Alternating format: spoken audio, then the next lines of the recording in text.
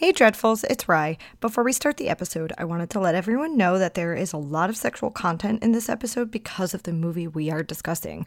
Listener discretion is advised.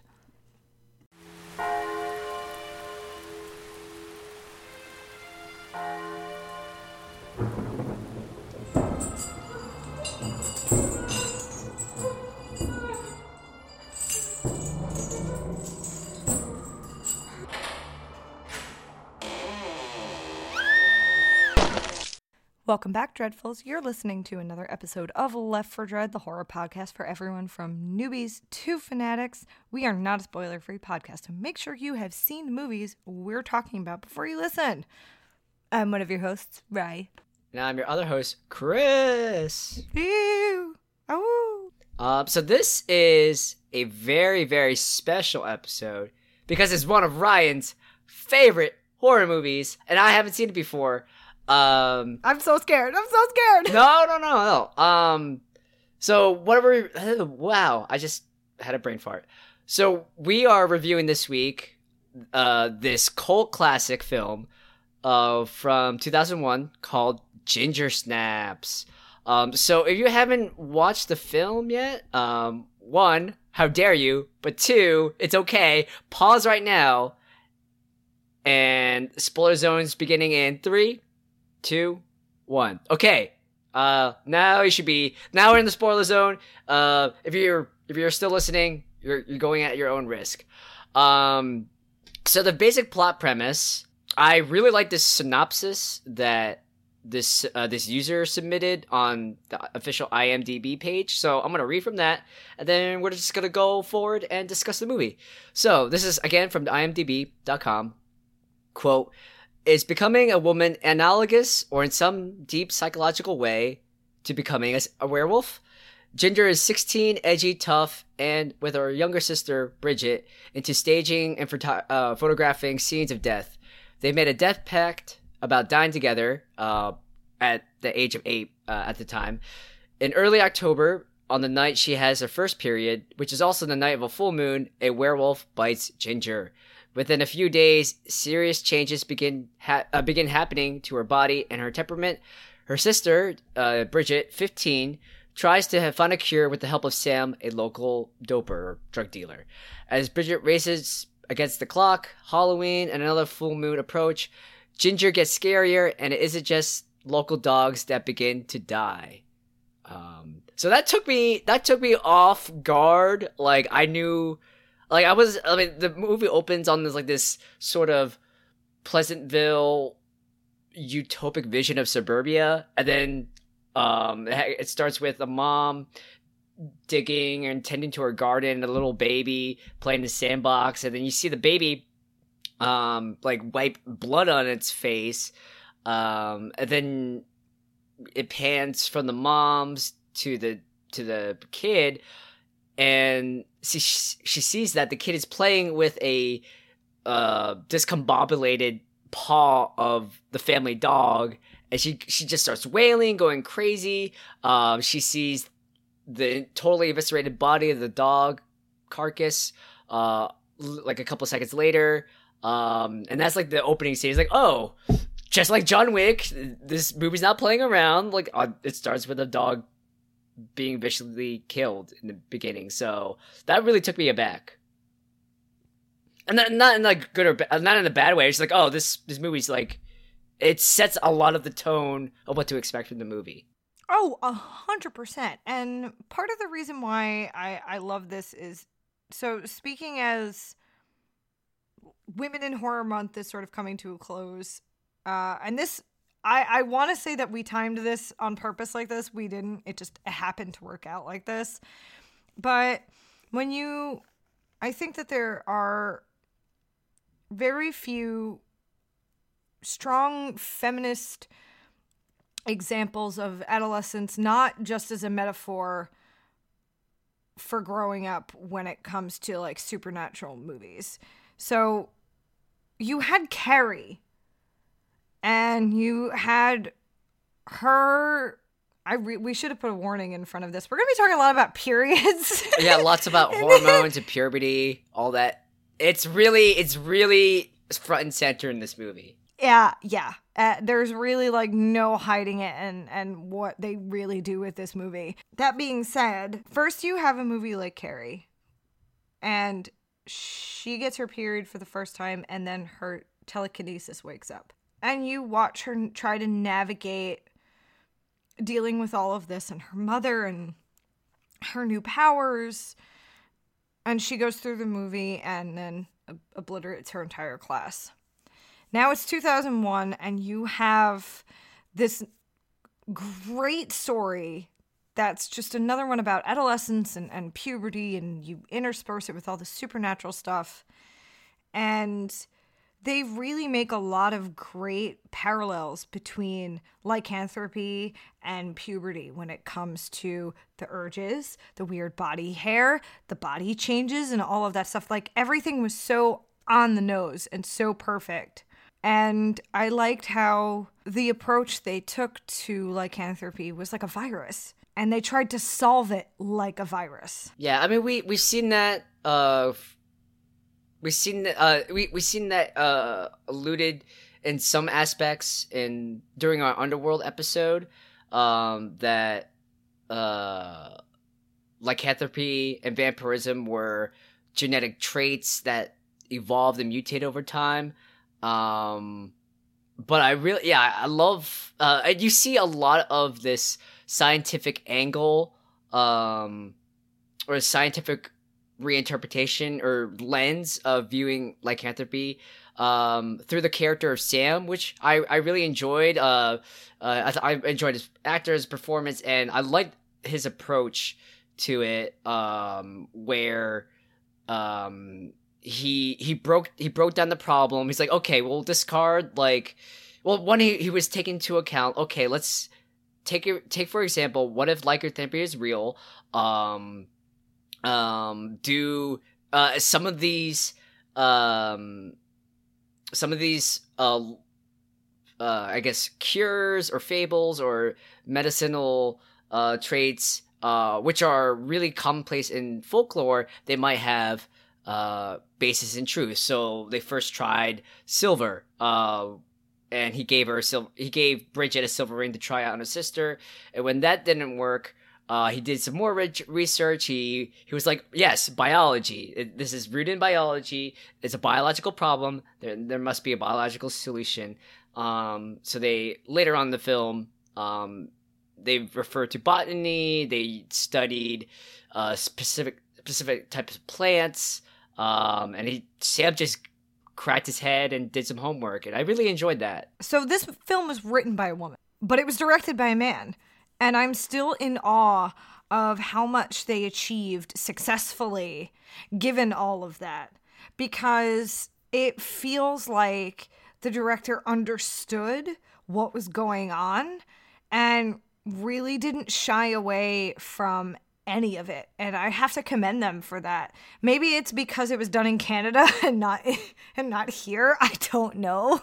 That could have a lot to do with it. But there are so many things that this film touches on, and it should. And it really impacted me seeing this at such a young age. And then it really holds up. I have probably watched this 2 or 3 times a year, every single year since I saw it. Yeah, a couple of things about what you just said. So one, Karen Walton, she's the writer of the film.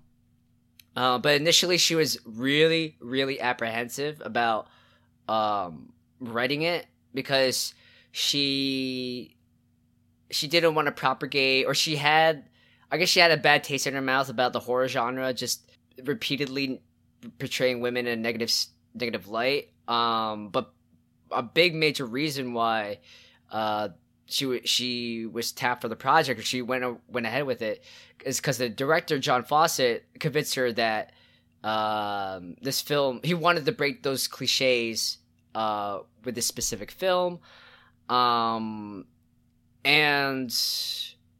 I know in terms of John Fawcett's vision, he wanted to. There was 2 big things that informed his initial thought process and development in the movie. One, he wanted a film to focus on the concept of metamorphosis, and 2, he wanted to work with young female actors, or have the movie involve about young women in general, in particular.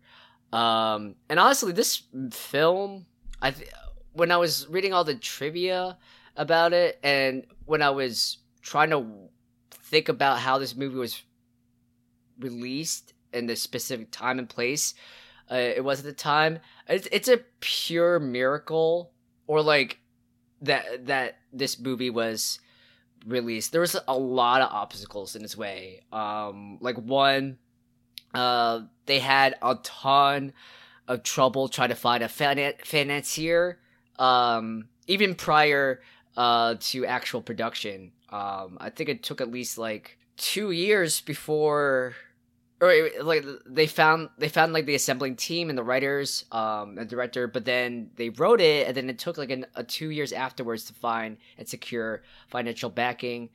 I know at the time of production, the Columbine shootings had happened, and there was another major shooting in Canada that followed it, and so a lot of companies were really wary because they were afraid that this film would promote more or encourage more violence against, or encourage violence of youth, like just committing similar acts on other youth, which also complicated getting finances even more. And I know at the time, a lot of, at least with a lot of Canadian studios, they looked poorly upon like the horror genre in general. Yeah, horror has come a long way. Yeah. So at this, it's interesting. At this point in time, like Ginger Snaps overcame a lot of obstacles, and then even though it didn't perform as well in the box office, I think it was like the 5th highest grossing. Oh, okay, let me try that back. It was the 5th highest grossing movie in Canada. I'm not sure how well it did in North America, but just through word by mouth, when it first premiered in a film festival in Munich and then another festival, it just gathers massive cult following. And I think it wasn't until like a year or two later where the movie appeared on some channel. I think it might have been HBO. But then that was like the first major watershed moment where American horror fans could get access to it, and it developed that cult following here as well. There's just so much I still love about this movie. All like the good things that it does. So like as a young girl, if your parents let you watch horror movies, and if you're at that ripe age where you're gonna get your period and you're gonna go through all of that, this movie can really make a fucking impact on you. I think the biggest thing was that Ginger's transformation into a werewolf is 100% analogous to you, quote unquote, transforming into a woman, because she's terrified, and puberty can kind of be terrifying for a girl. Like the first time you get your period, there's no warning, it just happens.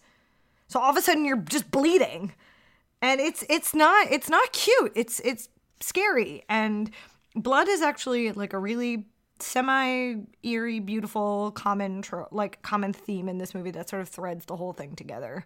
They make a blood pact when they're, 8? And then there's the whole idea that, like, your blood is your family. So there's that biological aspect. And then they inject, like, some gallows humor into it. Specifically, like, with two characters. You have the nurse who explains puberty in and menstruation in a very, very upfront, a matter-of-fact tone. And her delivery was like, it was so good, and so like, it's just a period. Yeah, it was just like, I don't know how to describe it. It wasn't quite campy, but it was just so obscenely sincere that it just disgusted Ginger and Bridget in like this delightful way. And because it's like, you're getting the talk from an adult, and like it's like to from the view of these daughters or these two girls. It's like, this is too much information. This is too much at once. I'm just bleeding. And plus, on top of all of that, we the audience know that Ginger is experiencing symptoms of turning into a werewolf, and that's just compounds the amount of sheer tension and terror they're feeling at the same time. And then you have my other favorite character, the mom. Oh my god. You know, here's the thing. You should all want a mother like that. Yeah, she's kind of dumb and oblivious, but at the end of the movie, she came through for her fucking kids. Yes. And she's like very supportive, and she's very loving and open, and you know, she's trying her best. Like that's her entire deal. She is trying her best. It's just all you can do as a parent, really. She was just like, you know what? I'll light a match with your father inside the house and burn the whole fucking thing down. I was my not God. expecting that. I was like, oh, this is okay, cool. And then and Bridget was asking her. Okay. Well, fast forward to the end. Just for context, if you still haven't seen the movie, please pause it. We're just gonna ruin everything right now. Yeah. So what I was referring to. So at the climax of the scene, Ginger is going full werewolf. She's at the Halloween party, and she's about to, like, you know, go crazy. And her mom has discovered the body underneath the tool shed, because earlier in the movie, Ginger and Bridget accidentally killed her classmate. To be fair, they didn't kill her. It was like actually like a freak accident. Well, okay. Well, they involuntary manslaughter. They were there at the same scene of the crime. True, but it was actually like, so don't get me wrong, Ginger kills a lot of fucking people in this movie. But Trina Sinclair's death was a legit freak accident. She slipped on a puddle of milk and smacked her head on the corner of a counter. I mean, regardless, like, the mom thinks, like, oh no, my daughter's killed someone. And yet she was willing to, like, light the house on fire. She was like, I'll let the gas go and I'll just light it up and I'll light it on fire. No one's gonna take my girls away from me and everyone's gonna blame me anyway. Yeah, it was great because like the mom's like, okay, we'll just start a new life. We'll burn everything down. And then Bridget was asking, well, what about Dad? And the mom's like, well, your dad doesn't understand. He wouldn't understand. He's like, you know, she basically said F you to your to the dad. It was great. Well, earlier in the movie, Bridget, to distract her mom from finding Trina Sinclair's body, she says, what do boys want? So she sits the two of them down with milk and cookies and like probably goes through like an hour-long lecture about what boys want. And then we see the mom later in bed and she pulls out a magazine and she has all these articles like flagged. Like she was like ready to go when her daughters were going to start experiencing this stuff and have questions. The particular book she was reading was like, why does your daughter date dummies or something like that? Or something like that. And then the father was like, they're up to something. He was right. But he was like, because right outside the window, something. They were dragging the body to the They were dragging the body. But she was like, no, they're just being girls. And he was like, so why are they suddenly so interested in what you have to say? And she was like, Henry, stay in your own world. This one just confuses you. I was like, oh, snap. She was ready to burn his ass to the ground. She was done. It was very good. She was sipping that tea, dropping truth. With her curlers before bed. Yes. She's like the 1950s mom that stayed in the 1950s. Just like eternally. But was still oddly progressive too. Yeah, so, because she believed Bridget when Bridget was like, no, she thinks it's cool when you let us figure stuff out for ourselves. And she's like, I wondered if that approach was working. Newsflash, it wasn't. But that's okay. But I think part of what contributed to me finding a place like within horror and within true crime and trying very hard to like not feel too ashamed about it was the opening of this movie is the carnage of the dog dying. And then you get your introduction to Ginger and Bridget, and you see these death photos that they're doing all over like their lawn and in the backyard and in the garage. And it ends up being like a school project. And while no one else has a problem with it, the principal was like, or the teacher was like, well, I'm disturbed, aren't I? Like, this is weird. Like, he immediately just rejects it. He's like, I'm flat out sickened. It's like, actually, you Yeah, two go he's to the like, guidance council. No.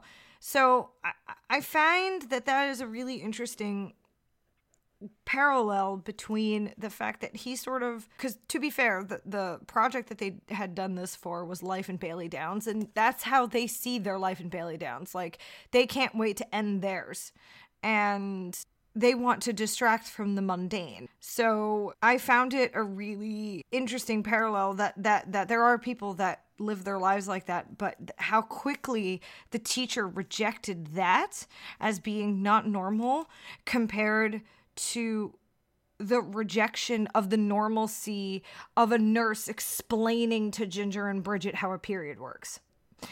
There are just so many things in this film that they just hold up. They're just I feel like I'm just gonna spend most of this just as like a giant love letter to Catherine Isabelle and Ginger Snaps for existing. It's very good. Like, I enjoyed this movie.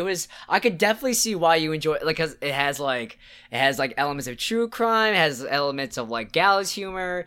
It's one of the biggest things we always talk about on this podcast, the director Fawcett, he absolutely refused to have CGI effects on the film. So he only wanted special effects and prosthetics and makeup, and props to Catherine Isabelle, who played Ginger, because I was reading up information on how tedious the process was, and she was such a good sport about it, and the result paid off. And a lot of the transformation sequences, they had like this vivid, grotesque quality that was really reminiscent of Cronenberg stuff, and I really enjoyed that too. Well, that's what I was going to ask you. So I think apart from all the violence that's in this movie, what makes this movie so impactful for me is the biggest thing in werewolf movies, for me, what really sells it as a viewer is that transformation sequence. We watched An American Werewolf in London, and you know how successful that was. And then you watch the movie like The Howling, and you're just like, I see what they're doing there, but you can tell the little bits where it went wrong, and it makes it sort of like laughable. This is arguably a grotesque transformation. You don't see much, but what you do see is disgusting. I've seen it 20 million times over. This was your first time watching it. As far as transformation sequences go, how did you feel about this? Where does it land for you? I think it was... I'm not quite sure. I don't know what kind of percentages we're dealing with, where if it was a matter of budgeting, since this was a low/mid budget film, if a lot of the teases of the transformation scenes were intentionally made to be like quick cuts / hints or little breadcrumbs, because you see like bits and pieces throughout the film, like or Ginger growing a tail, or Ginger's hair slowly becoming streaked and then this white over time, or just gradually glowing claws. But then when the shit really gets real, before that, one of the coolest sequences I loved was when Ginger was starting to get like really overpowering sexual and predatory feels, and it was a scene when she was with Jason in the car, and they're making out, and then she starts like stripping off her shirt, and then you starts to see like parts of her back, like her vertebrae like sticking out, forcing its way through the skin, and like you see like her ribs start to like segment. I was like, oh, and it's only like really close-ups. You don't see the entire scene, but it's just dropping like massive hints or massive breadcrumbs of what's gonna be inedible in like the third act or the end. And once you get to the end, Um, you get like this really beautiful but the grotesque chest racing sequence in the back of the van where her face just, or her snout starts to grow out of her face and stretching everything. And even then we don't get to see a fully fully drawn out sequence, which is okay because like they were trying to go for a big reveal. At least that's what I thought. Like you see like the van explode out, something rushes out, and Sam and Bridget are just going through the house, which is all torn up, and just trying to systematically scout each room. And it's not until Sam gets dragged away all the way down to the basement that we see Ginger in her full wolf form, and it's super cool. It's like, it was really interesting because it's like it was like a somewhat hairless, super hulked out, roided wolf. It was really cool. I haven't really seen like a werewolf design like that before. I like that it was a person in a suit on all fours. I don't care if you can tell. I think that it was grotesque. I think that, and especially in a film where you're making a parallel between a girl getting her period for the first time and transforming into a werewolf, I think that it was sort of perfect that the werewolves looked gross and ugly and not furry, because it's kind of how you feel when you're on your period. It's kind of how you feel when you get it for the first time.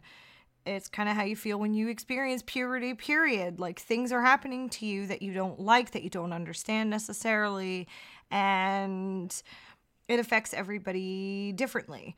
And I think that they really showed how that plays out in both Jason and Ginger when Ginger gave the virus to Jason. So, like, with Jason, he broke out like hello teenage puberty acne all over his face. She was snippy, kind of like PMS, but then she had these urges, which can happen. It's just an all-encompassing sort of beautifully bloody movie. I agree. So, right, you've seen this movie many times. What are your feelings on the ending? Now, for me, the ending, not that I didn't like it, it just kind of threw me off because I wasn't expecting it to go that way. I was expecting the movie to end like a sort of Shakespearean comedy, like All's Well Ends Well. Like, even though the situation's fucked, like there's a bit of hope and optimism at the end. So what I thought was gonna happen was that, you know, Bridget's not only facing off against Ginger, she's facing against like everything she knows beforehand, and she's at a crossroads where this was teased a little bit beforehand when she was having that heart to heart with her mother, and her mother says, well, you two shouldn't always be attached to the hip. You shouldn't always do what your sister wants you to do. Like, one of these days you should, like, you know, I wish you would, you know, stand up for yourself or choose your own path.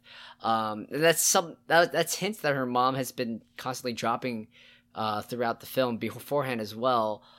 So fast track to the third act of the scene where Bridget is escaping through the basement.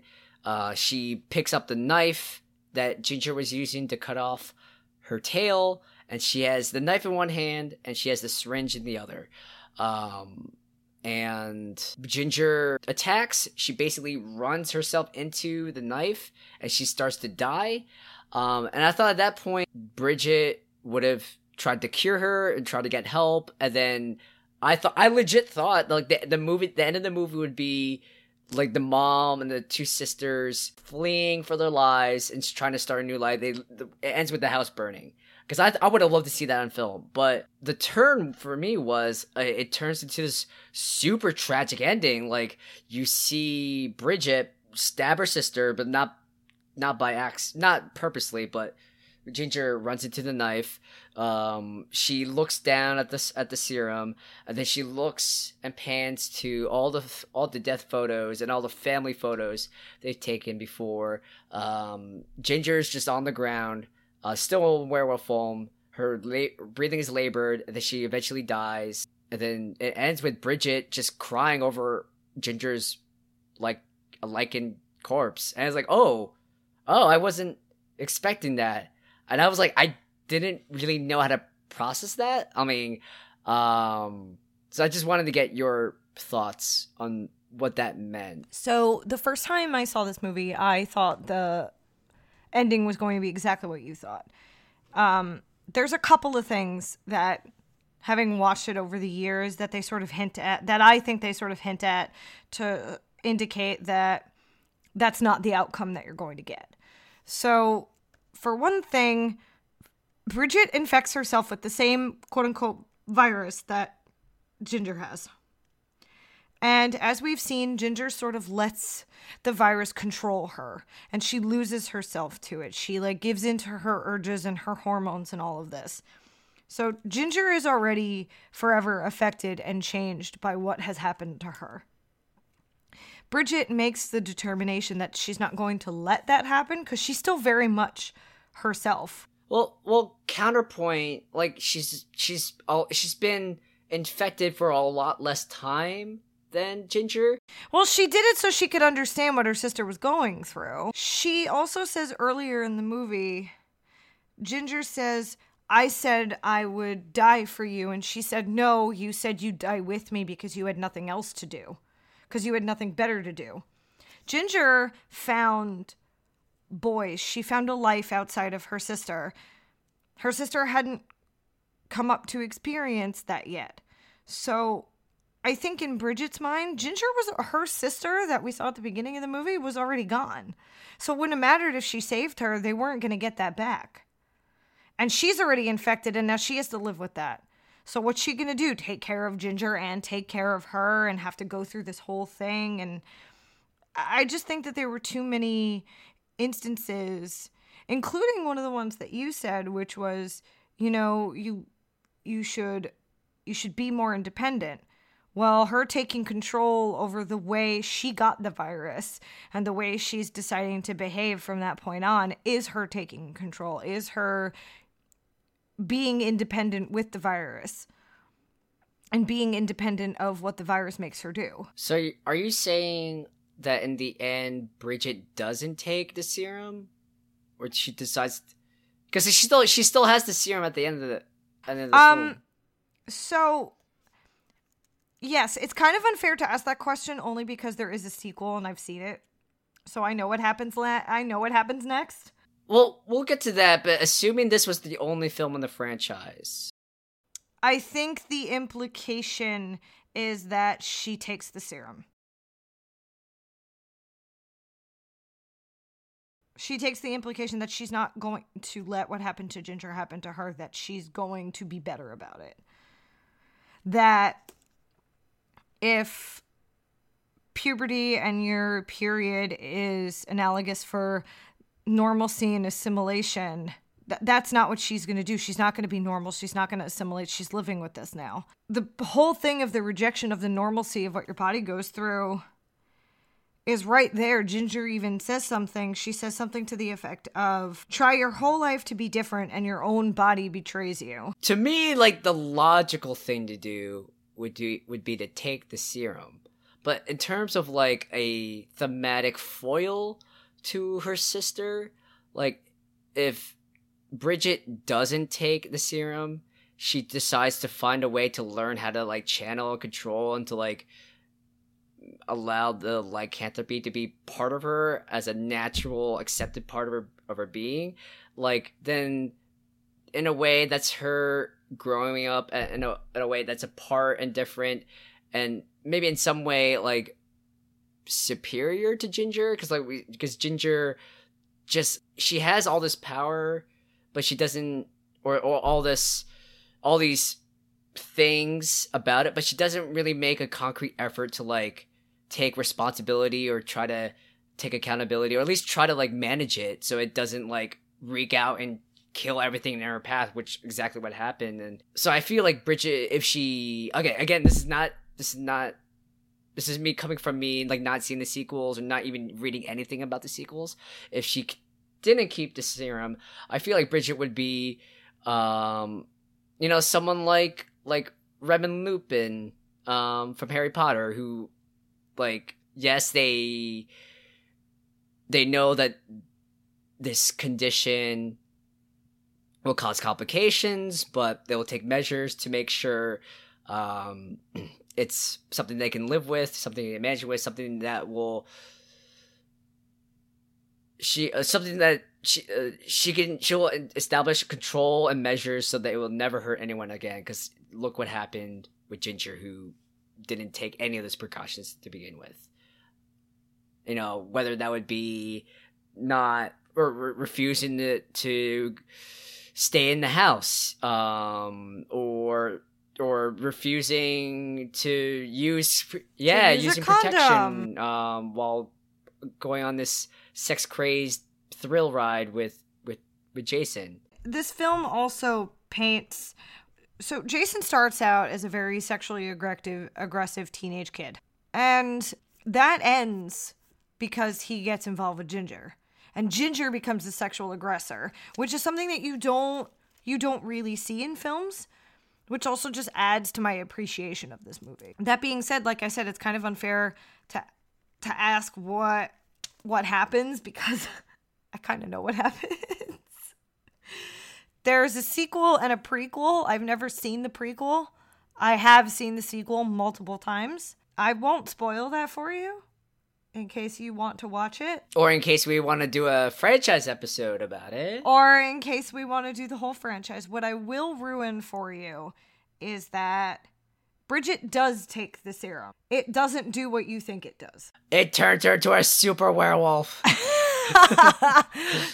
They did it. So here's my... They did Underworld before Underworld? Here's my theory. So in their panic-stricken state, Sam and Bridget mess up the serum.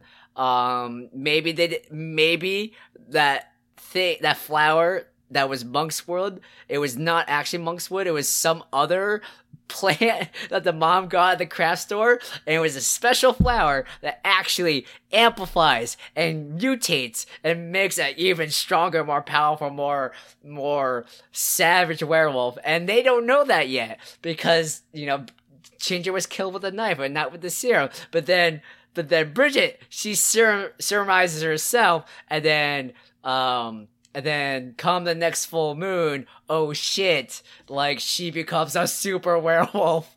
And then she runs away with Michael Sheen, and they start a vampire, they start a war with the vampires and their new super liking cult. Okay, on the next episode, I'm just gonna get Chris super fucked up, and we're just gonna listen to theories.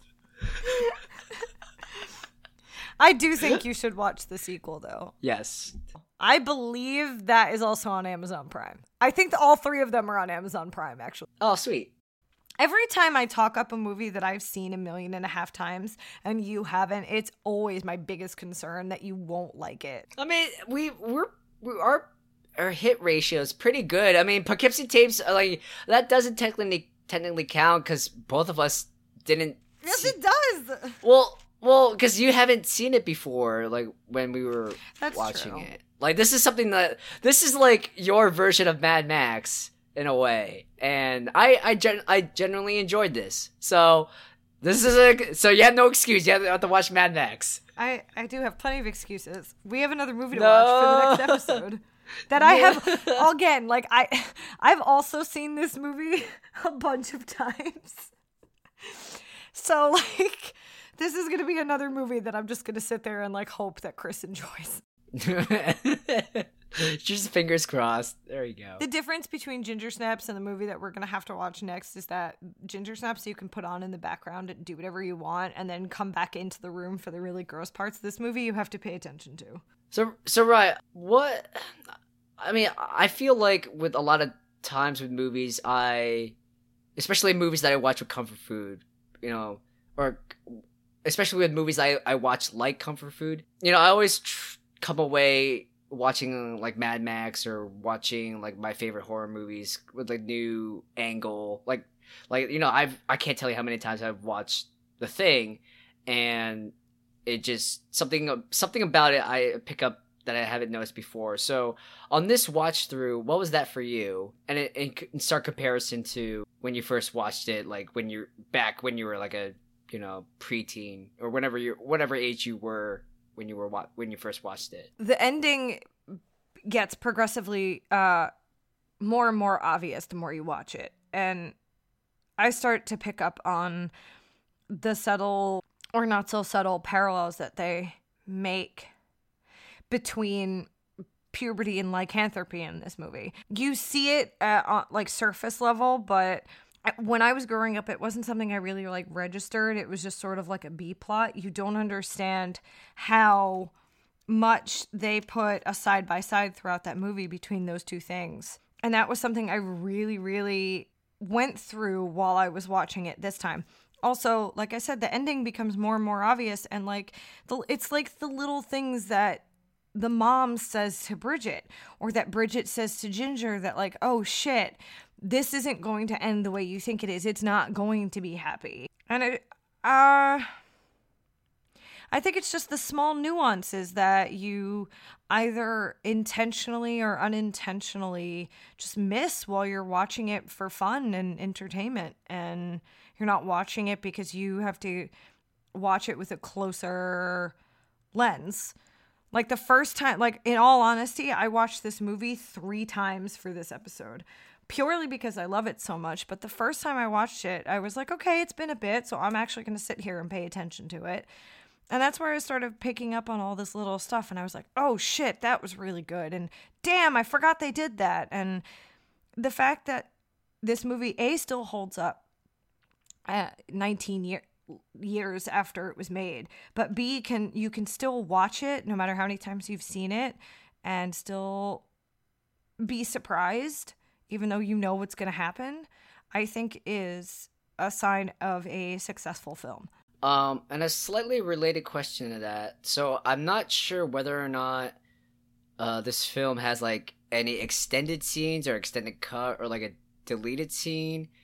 One, are there any of those? And 2, does it change the context or the understanding or the character of your appreciation for this film? If I'm being perfectly honest, I've never looked. I have absolutely no idea. And I think that's because whether there is or there isn't, this movie is just so perfect in my eyes that like I don't know. I never looked. I have absolutely no idea. Yeah, because when I was doing like preliminary research, I didn't see anything about delete scenes. Yeah, I mean, I just assumed because like I know this is one of your favorite movies, so I figured you would hunt down every single scrap of media. Right, so you would think I would have looked up deleted scenes or an extended version. I have no idea. Or if you do know about some super secret cut or some deleted scenes out there, you can always message us or you can always contact us on our social media channels and let us know. Lastly, Rye, what is your favorite scene and your favorite kill? I think despite the fact that it paints a negative light on Ginger and females in sexual situations, I do like that. I think that that's part of the reason why I like it, is when Ginger and Jason are in the back of the car and he's like, just lie back and relax and I'll like basically like, don't worry, I'll take care of it. And he's like, come on, who's the guy here? And she's like, who's the fucking guy here? Like she's sort of like repulsed by the way everything goes. But more importantly, the scene that follows that is her talking about the experience of like losing her virginity for the first time. And that has resonated more with me as an adult as I've watched it as I've gotten older than I think any other part of this movie. Yeah, they built it up to this great big thing. She talks about the social repercussions of what having sex with Jason is going to mean. And I think that is so important and a conversation that no one likes to have.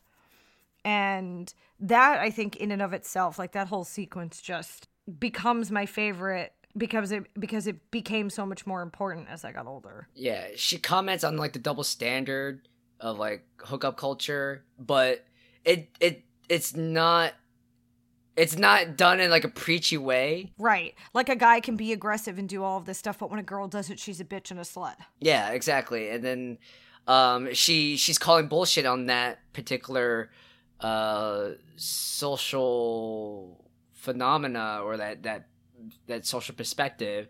And it's not done in a preachy way. It's done in like a very natural way. It's done in a organic way, and it's a legitimate criticism, a legitimate question that us as society are still dealing with like 19 years later. Yeah. As for my favorite kill, it's Sam's death. I agree. Because of how fucking personal it feels. Like, there is still some part of Ginger that's Ginger as that wolf, because she sits there and they're like sharing Sam together, but when Bridget gets up and says, I can't, Sam's dead. She knows what this human means to this person. She knows that's her sister on some level. And maybe it's because they've shared the virus, so she knows that she's like her, she's going to be. I don't know. But that is a great kill for that reason. There's that sister connection that they have in that moment, whether it's sister by blood or if it's wolf pack by blood. For me, I'd agree. Maybe it's not so much my favorite kill, but it was the kill that like affected me the most. Because at the beginning of the film, I thought Sam was just like, he was gonna be a red shirt. He was gonna be like a throwaway B character. That would have been like one of the first, or if not the early victims of Ginger. But then he just grew to be this super invaluable character, not just for the plot, not just for discovering the cure. Like, he's not just like some science MacGuffin smart guy.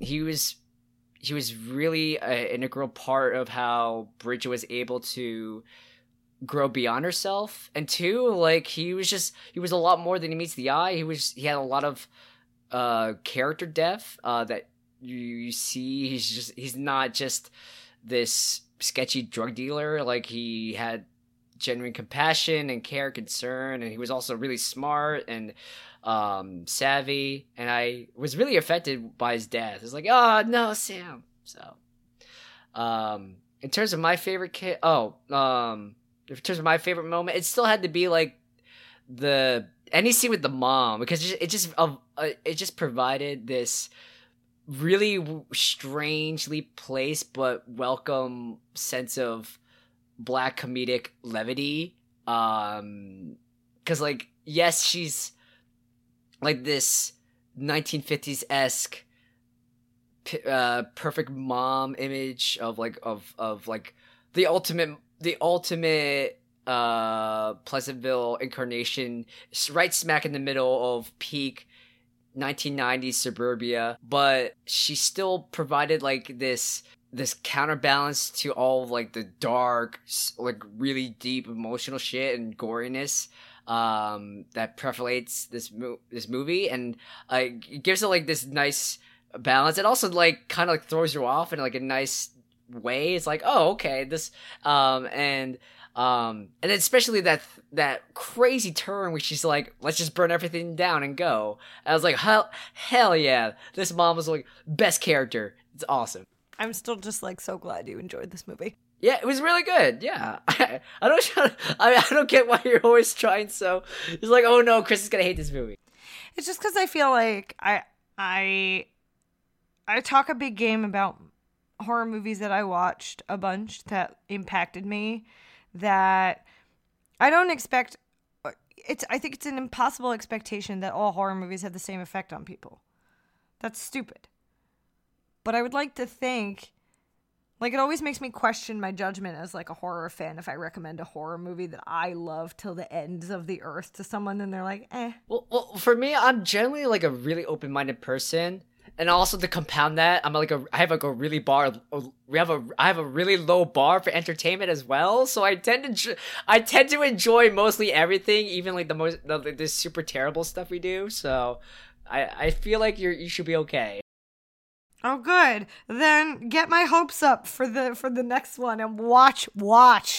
Oh. If I would give this film a rating, it would be I'd give it 5 out of 5 wolves. I would give it I would give it like 4 out of 5 serums, because I'm still trying to like wrestle with how I feel about the ending. Like, I don't know. I'm still trying to leverage my expectations with what actually happened. And now, granted, I should just watch it, or I should grade it on what it presents on its merits. No, you grade it on what it presents and how it made you feel. If you're feeling some kind of way about it, then that's what it is. I will say that, like, go back to it at some point. Like, give breathing room. Go back to it at some point. Watch it again, and then tell me how you feel about it. All right, true facts. And then who knows? Maybe we'll go back to it, and then as a primer for Ginger Snaps franchise episode, because we have 2 other movies. I haven't seen them. Without any spoilers, would you recommend the sequel? I didn't hate the sequel. I really didn't, and that's rare for me. Okay, I mean that's good. That's a good enough recommendation. Like I really didn't hate the sequel. I thought it was entertaining. Yeah, that's what I can say without spoiling it. Okay, all right, cool. Let's leave it at that. So, on that note, thank you for listening to another episode of Left for Dread. Please don't forget to rate, review, and subscribe. Everything helps. You can listen to us on iTunes, Google Play, Stitcher, SoundCloud, and Spotify every Friday. You can follow us on Twitter and Instagram at Left for Dread Pod. You can find us on Facebook, and you can find us on our website, leftfordread.com. Yes, and we've teased this multiple times throughout the episode, but the next movie we're reviewing is High Tension from 2003. Ooh. So if you want to follow along next week when we release that episode, be sure you watch it before then. And we hope you enjoy this episode too. So you have your homework. Don't forget to do it. And as always, stay dreadful.